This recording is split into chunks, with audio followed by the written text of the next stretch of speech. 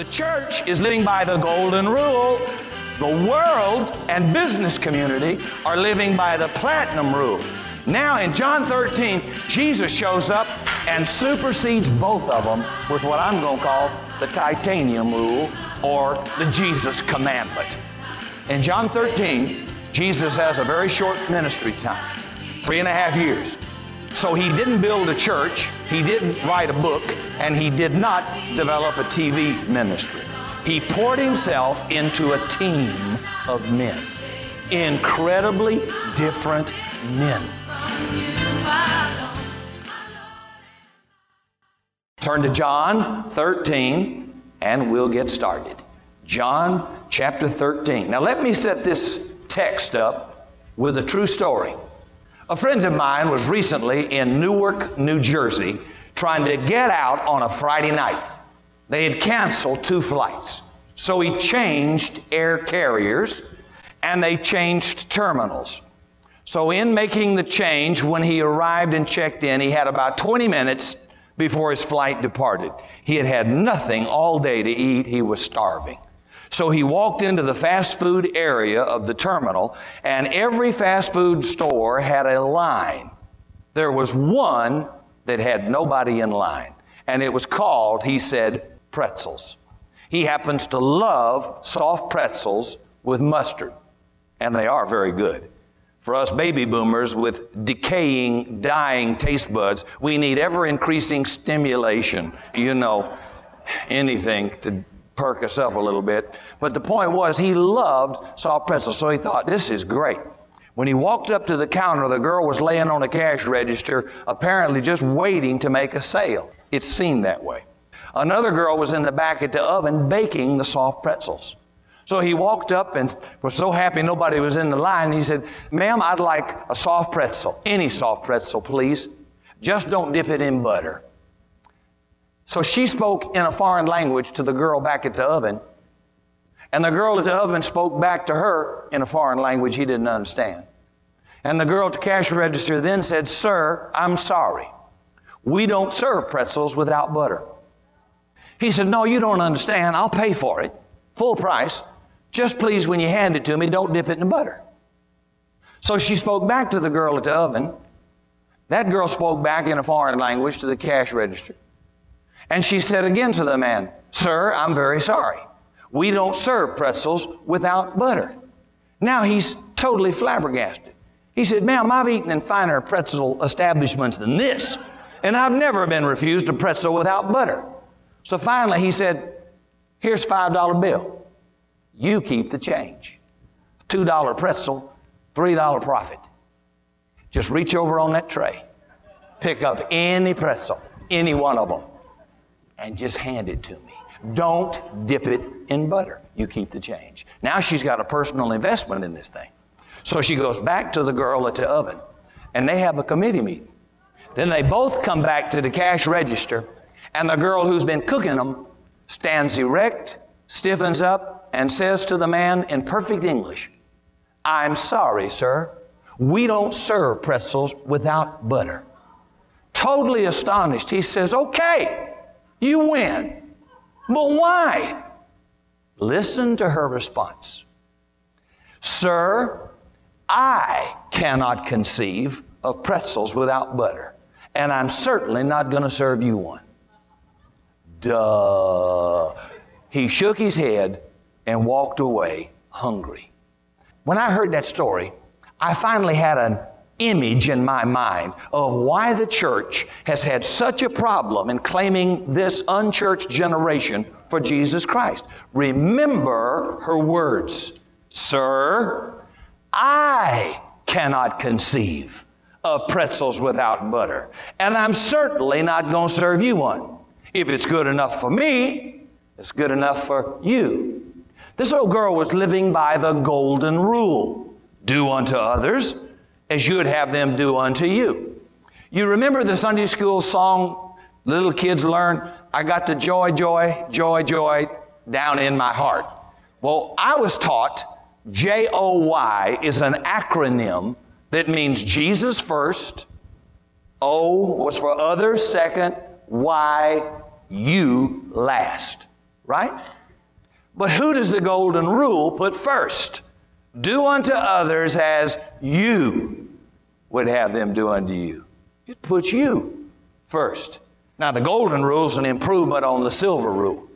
The silver rule said, do unto others as they have done unto you. That's an Old Testament, eye for an eye, tooth for a tooth. But the silver rule is an improvement on the iron rule, which says, do unto others before they do unto you. So the golden rule is a step up from the iron rule and the silver rule. But we've got golden rule Christians and golden rule churches. If it's good enough for me, it's good enough for you. That's the music that brought me to Jesus, so that'll be good enough to bring you to Jesus. That's the time length of a service that brought me to Jesus, so that'll be good enough for you. The Hammond organ, that was good enough for me, that'll be good enough for you. That's the presentation, that's the order, that's the day we met, that's the time we met, that's how long we met, that's the style we used. So if it's good enough for me, it'll be good enough for you. Anybody listening? Because I'm doing unto you as I'd have you do unto me. Tony Alexander is a highly paid business consultant. He coined in American business a new phrase called the platinum rule. Now, some of you have a platinum credit card in your wallet, and platinum trumps a gold card, right? Now, what is the platinum rule? The platinum rule, Burger King got it first. Anybody remember their little slogan? Have it your way. Because in the day of when I lived in California, when Ray Kroc bought McDonald's from the McDonald brothers, they didn't have any vision. They could not envision what they were doing as having any significant value at all. So he bought them out. They didn't get rich. Ray Kroc got rich. He had the vision. He was 57 years old when he got there. I'm almost there, honey. February, I'll be 57. So, John, that means we still got the potential to do something great. 57 years old, and he had had a lot of health problems, became a multi-billionaire with an idea he saw other guys doing, but thought they could do it even better.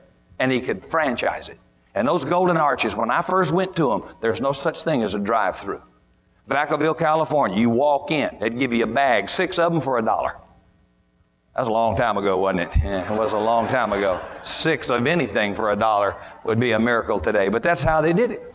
And then every fast food store had it all systematized, and you had to take it the way they gave it to you. You couldn't say, I don't want any pickles, or hold the mayonnaise. They didn't do that. So finally, Burger King comes along, and one American entrepreneur of this British company gets the idea to get an edge on his competition. Have it your way. Oh, that really generated some competition. So you could get it cooked any way you want. You could get it spread any way you wanted. And it became that platinum rule because we live in a customer-centered, customer-driven world. And businesses and corporations that are succeeding aren't practicing the golden rule. It's not do unto others as you'd have them do unto you. It's do unto others as they would have you do unto them. In fact, those corporations that are succeeding are practicing that rule. We were just in Sydney, Australia, and Richard Branson of Virgin Airlines out of London, that visionary entrepreneur, billionaire, has now invaded Australia and challenged that socialist, lousy, customer, no-service airlines that I have to fly on and hate. All the Aussies that come over here fly United. They don't even fly their own airline. Boy, they know nothing about customer service. Anyway, Richard landed, and he just launched Virgin Blue. He's got all new Boeing aircraft and a few Canadian Airbuses. Fantastic color. You know, Richard, he's spectacular and totally uninhibited. No tie, blue shirt, and happy, buoyant interview at 30,000 feet. We're watching it on television. And he's come in to kick right where it hurts. And he's launched $99 flights between Sydney and Brisbane.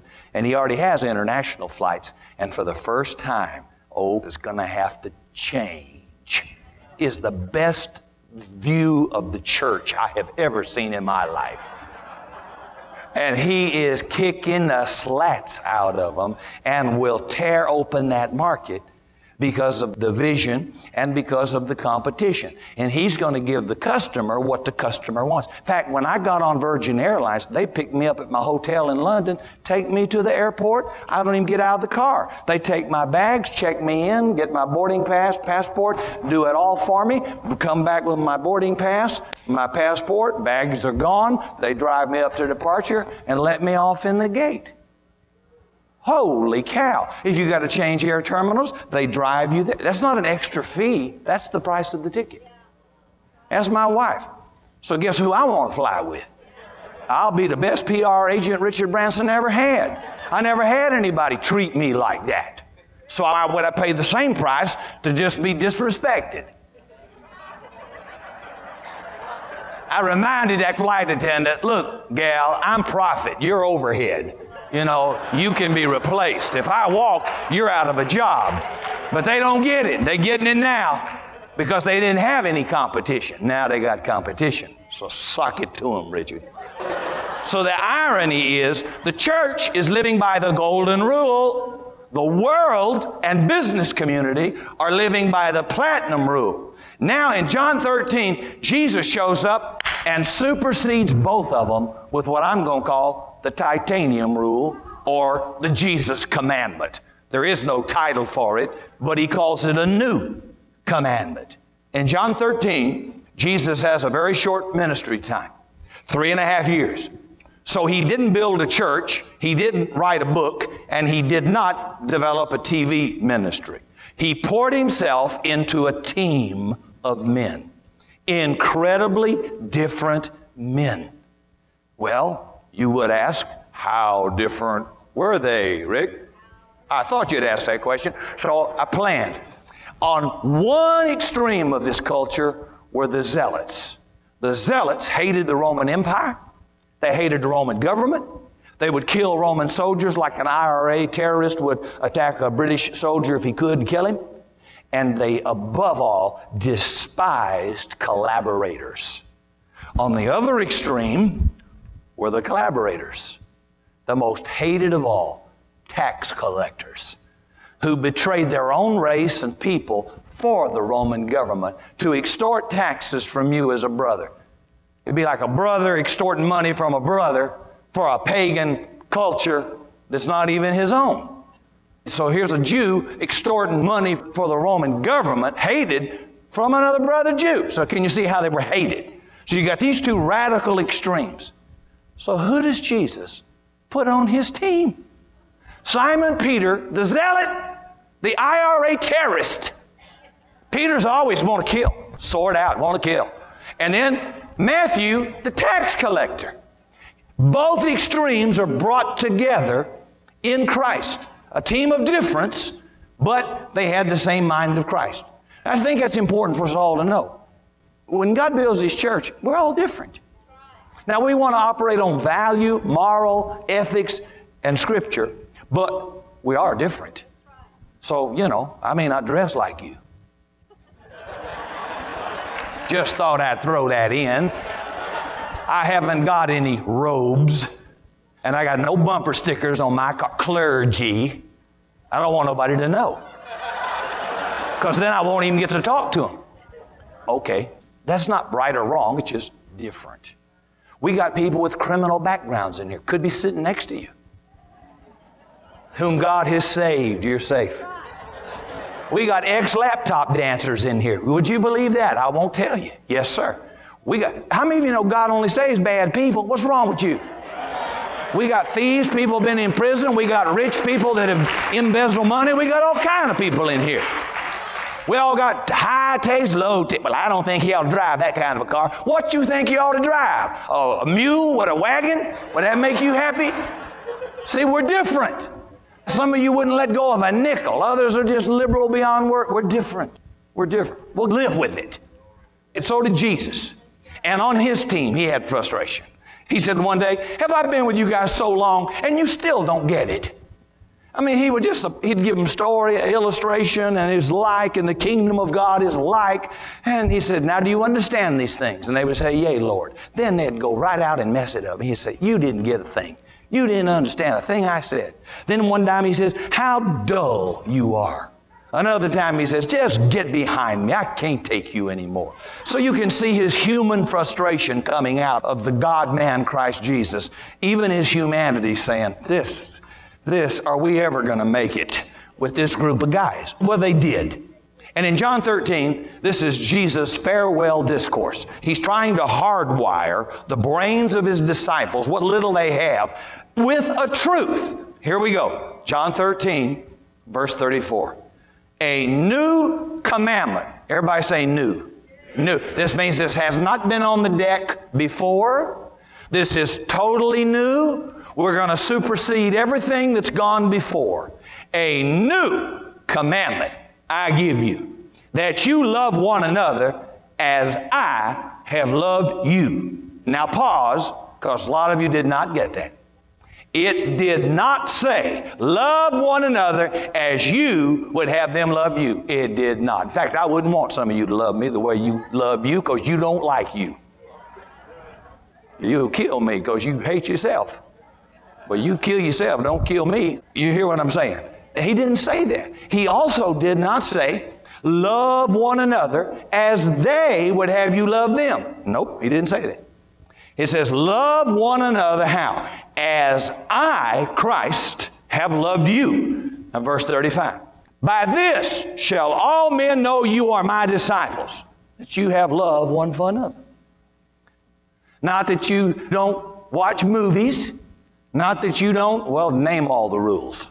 God knows there's 7,000 of them out there. They're not in the Bible, but they're out there.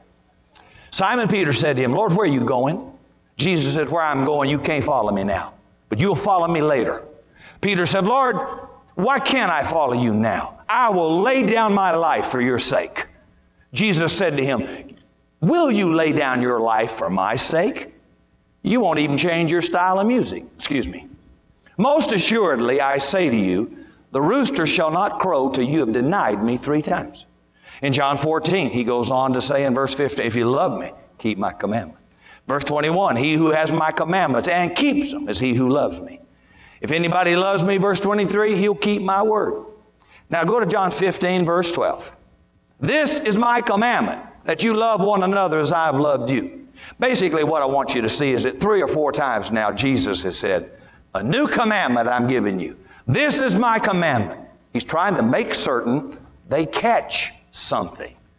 Now in verse 13, Jesus picks up a phrase of Peter and plays it back to him. Greater love has no one than this, than to lay down one's life for his friends. You are my friends if you do whatever I command you. Verse 17. These things I command you, that you love one another. Can you just hear the repetition? Over and over and over. Now, Jesus has not got Alzheimer's. He hadn't forgot what he said. When he's repeating something, it's for emphasis. Take note of it. And so over and over, he is giving a new commandment to the church. They were to do unto others how? As Christ has done unto us. And how has Christ done unto us? He laid down his life. I call this the titanium rule, the Jesus commandment. Titanium's the hardest metal. It's also spiritually the highest rule to keep.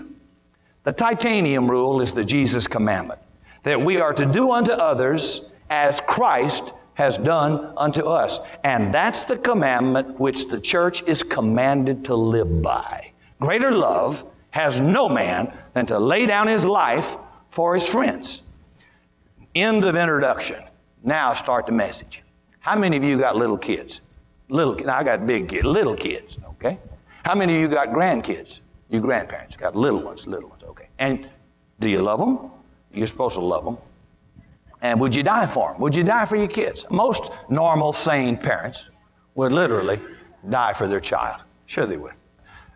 Would you lay down your preference of music for your child? What are you looking at me strange for? You're afraid of where I'm going, aren't you? I know. You should be, because I am going there. Yeah. Oh, I'm going fast. Watch. I want to suggest to you, even though you said you'd lay down your life, they were all a bunch of Peters. Remember, he said, Lord, I'll lay down my life for you. Now, I've never heard another preacher preach this emphasis I'm about to make now. Peter said that, but he betrayed Jesus. Well, he did betray Jesus, but not in that. You remember when they came to get Jesus? Who was it that first pulled out his sword? Peter. And whacked at the head and missed the guy, got his ear. I mean, Peter said, okay, it's showtime. Let's rumble. And he was ready to die for Jesus, sword out into the fight, and Jesus had to stop him. So he would lay down his physical life. It's not the big things that trip us up, it's the little things. Peter would lay his life down for Jesus, but he wouldn't lay down his reputation in front of a little servant girl. That's how he betrayed the Lord. See, most of us would take a bullet to the head, deny Jesus. No, boom. That's not where we mess up. It's in the little things. See, will we lay down our reputation? Will the church lay down its reputation for the cause of Christ? Now, how do I know I'm keeping the Jesus commandment? How do I know I'm living by the titanium rule? Well, to understand the titanium rule, you've got to understand the veggie principle. Some person in America invented what are known now as Veggie Tales for children. Some of the most despicable creatures ever invented by human imagination. And this sick puppy comes up with the idea, and he says, how can I get today's postmodern kids, 22nd century children? By the way, if you've got a child under 10, they're 22nd century children if they live a normal lifespan. They will go into the 22nd century. So this guy asked himself, how do I introduce Jesus to them? How do I introduce the Bible to them? So he comes up with the idea of talking vegetables. Bob the tomato, Junior asparagus, Larry cucumber. And the music is horrible. Nasal pitched, out-of-tune voices. No quality at all by an ex-rock and roll guy's standard. I wouldn't have it. But some of you don't know what I'm talking about. So guys, hit the lights, and I'm going to give you a 2-minute video. I want you to see. Now that's got to be the worst music, the worst voices. That's definitely not Hillsong music, okay? That's not Tina Turner. That's not my style of music. But now watch. Every time a VeggieTale video comes out, a mom and a dad who hate it would never go buy one for themselves, ever, will walk into the store, reach in their wallet, and pull out a $20 bill, listen, and lay it down. They lay it down so their child can pick up a relationship and an association with Jesus and His Word. See, that's the whole idea. So the veggie principle is this. Loving parents, loving grandparents are willing to turn their homes into a salad bowl for the sake of the gospel. I hope somebody's listening. So the veggie principle is this. How do you know if we're doing a good job in reaching another generation, an unchurched generation, somebody else for Christ? Well, do you like it? See, if you like it, who's it for? You. VeggieTales were not designed for me. Rick Godwin's generation ain't buying one of them unless I got little kids. See? They were designed for 3 to 10-year-olds, but they aren't made for me. How do I know if I'm living by the titanium rule? How does the church know?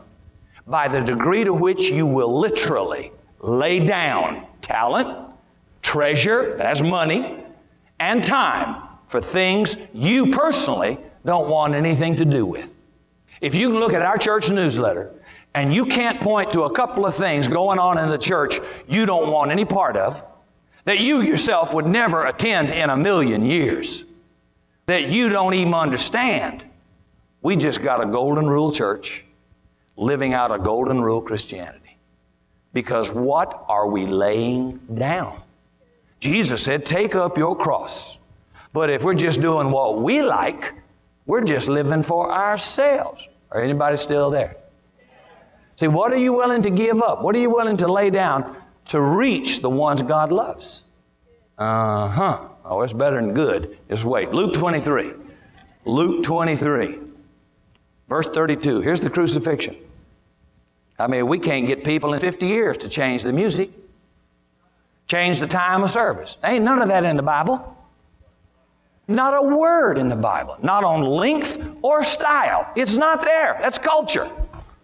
And some of you would fight me over a non-provable issue that's not there. Well, I think we ought to have an hour and a half of praise and worship and go back to a 4-hour service and 200 people.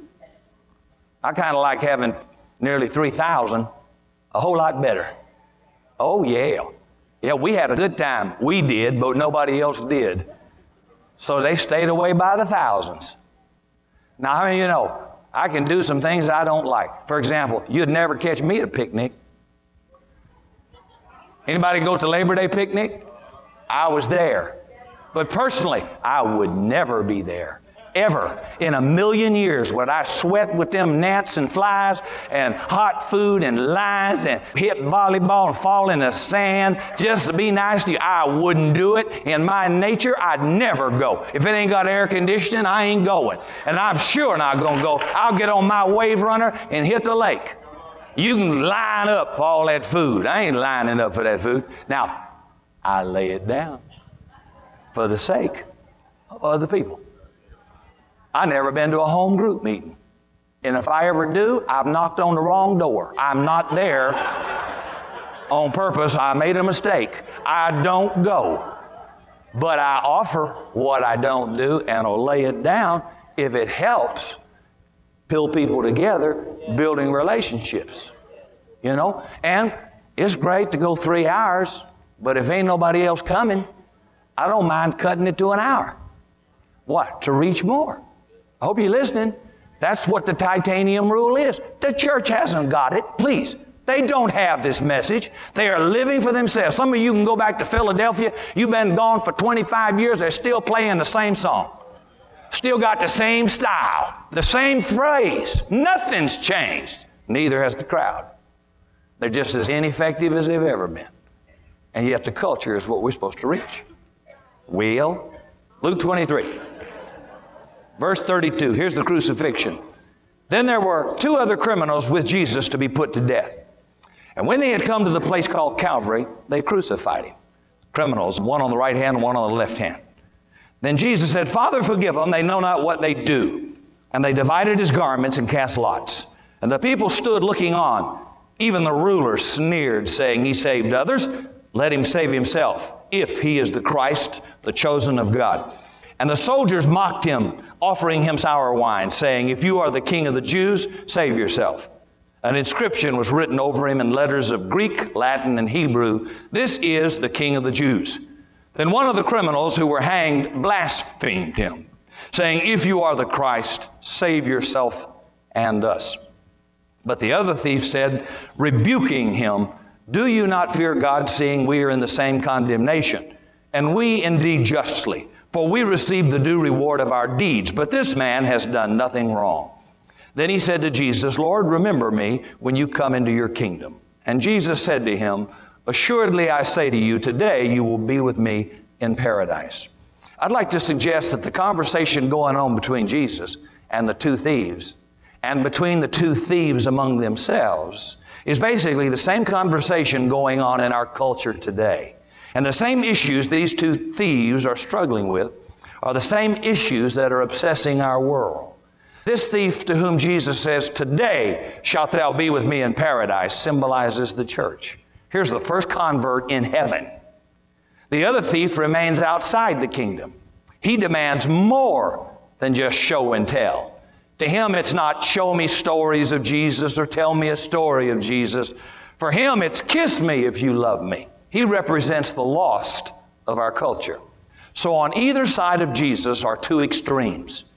Because in postmodern culture, opposite things are happening at the same time that are not contradictory. For example, the rich are getting richer, the poor are getting poorer.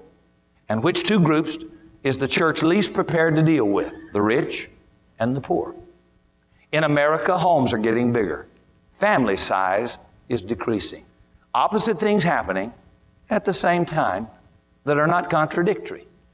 We live in the culture of double rings. For example, new drug comes out, TV. Great benefit. Buy this drug. Ask your doctor. Here's the name. Will grow hair. Will increase muscle mass. Improve bone density. Stop leaky bladder. Give you more time to drive and go to the movie with your husband and wife. And improve your sexual potency, etc., etc. In the same sentence, on the same commercial, now it shifts. Why not buy it? Hair will fall out, liver damage, stroke, bowel dysfunction, and all the reasons. One side, buy it. On the other side, don't buy it. We're living in the culture of opposites at the same time. Now, let me close with an illustration from history that I got off the History Channel. In Europe today, you can go see the abbeys and the cathedrals, and a few in America that had the old traditional churches with steeples. And in those steeples were bells. You remember? We have an expression in sports, saved by the bell. Has nothing at all to do with sports. Nothing. The origin of that phrase, saved by the bell, came out of 18th century England around 1750. Churches had graveyards adjacent to them in those days. A terrible plague struck Europe, spreading through the UK, and even came to America all the way to the West Coast, and it was never cured. And I asked some of our doctors about it. This was not the bubonic plague. This was an influenza, some kind of a quick-killing virus for which they never cured it. It just ran around the world and burned itself out. Doctors are now exhuming decomposed bodies of those who died of that plague to see if DNA tests could give them an antibody for that plague if it ever came again, because it was never identified or cured. It destroyed 1/3 of the global population. 1/3. And I didn't even learn about it in school. I had to watch History Channel to find out about it. Didn't even know. Some of you waiting on the book of Revelation. A third already died. And we didn't even know it. Didn't even get taught. I have to watch a History Channel to find out what's going on in the world. They didn't teach me anything in school worthwhile.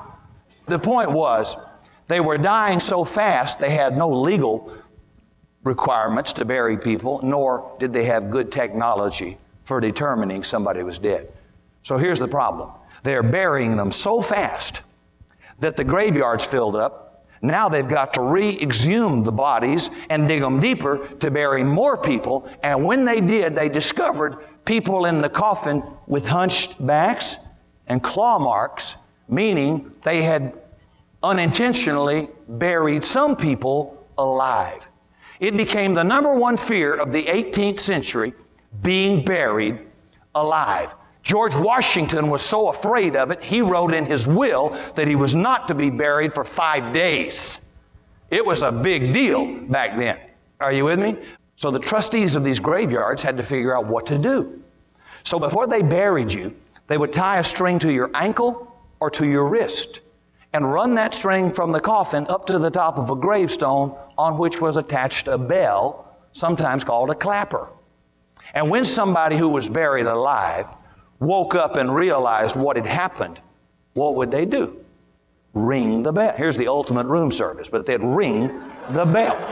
And people would rush to dig them up. They became known as dead ringers. That's where the phrase came from. Don't get mad at me because you didn't know. That's where it came from. That's where it came from. Now that was good for the daytime when people were all around, but what do you do at night when there's nobody around? The trustees hired people to sit in the graveyard all night and listen for the bell. That's where another phrase began. If you accepted that employment, you worked on the graveyard shift because you were literally in the graveyard. Had nothing to do with industry. And so the whole idea was protecting people who got buried alive. In 1895, there was a book called Buried Alive, documenting 750 people who were literally saved by the bell. Now, I tell you the story because I want to end where I began. A lot of our churches have bells, but they're quiet. They don't ring anymore. In fact, if you do get any bells, it's a bell choir, and they play to the saints. The biggest bell ringer of all time was Jesus the Christ. Once and for all time, in the powerful resurrection from the dead, He rang that bell. And life triumphed over death, and hope triumphed over despair, and truth triumphed over lies, and the bell was rung. But why aren't our bells ringing today? Well, we don't even have them anymore. Folks, we have an entire culture outside these walls being buried alive today. Buried alive in addictions, and some we never had before. Internet sex addictions. We've got a culture buried alive in poverty, buried alive in affluence, buried alive in violence. Our culture is ringing bells all the time. But the problem with the church is we've hooked up our strings to the wrong feet. We've hooked up our bells to good people, to the church crowd, instead of the world. God said, "For God so loved the world." My question is, why can't the church? A church in Rogers, Arkansas refused to allow a man with a ponytail and tattoos all over his arms, chest, and neck to come into the sanctuary. An usher said, "We can't allow these tattoos in here. For God so loved the world." A mother refused to allow her daughter to wear a ring in her navel by threatening to cut off her college tuition. Yet the same mother spent $15,000 for a facelift. You want to talk about serious body modification? Let's talk about a facelift. I mean, a navel ring ain't nothing compared to that, and the risks inherent in that. Breast augmentation goes on in the church every day, but no navel ring. Look at that old hussy behind the cashier. I can't believe she pierced her eyebrow. And mother done got silicone injections and then got facelift and tummy tuck. I told you wouldn't like this. Rita Rutner, a writer, writes this funny line that goes, "For you girls, the best prospects of all girls are men with earrings. Marry one if you can find one, because they're not afraid of pain and they've already bought jewelry."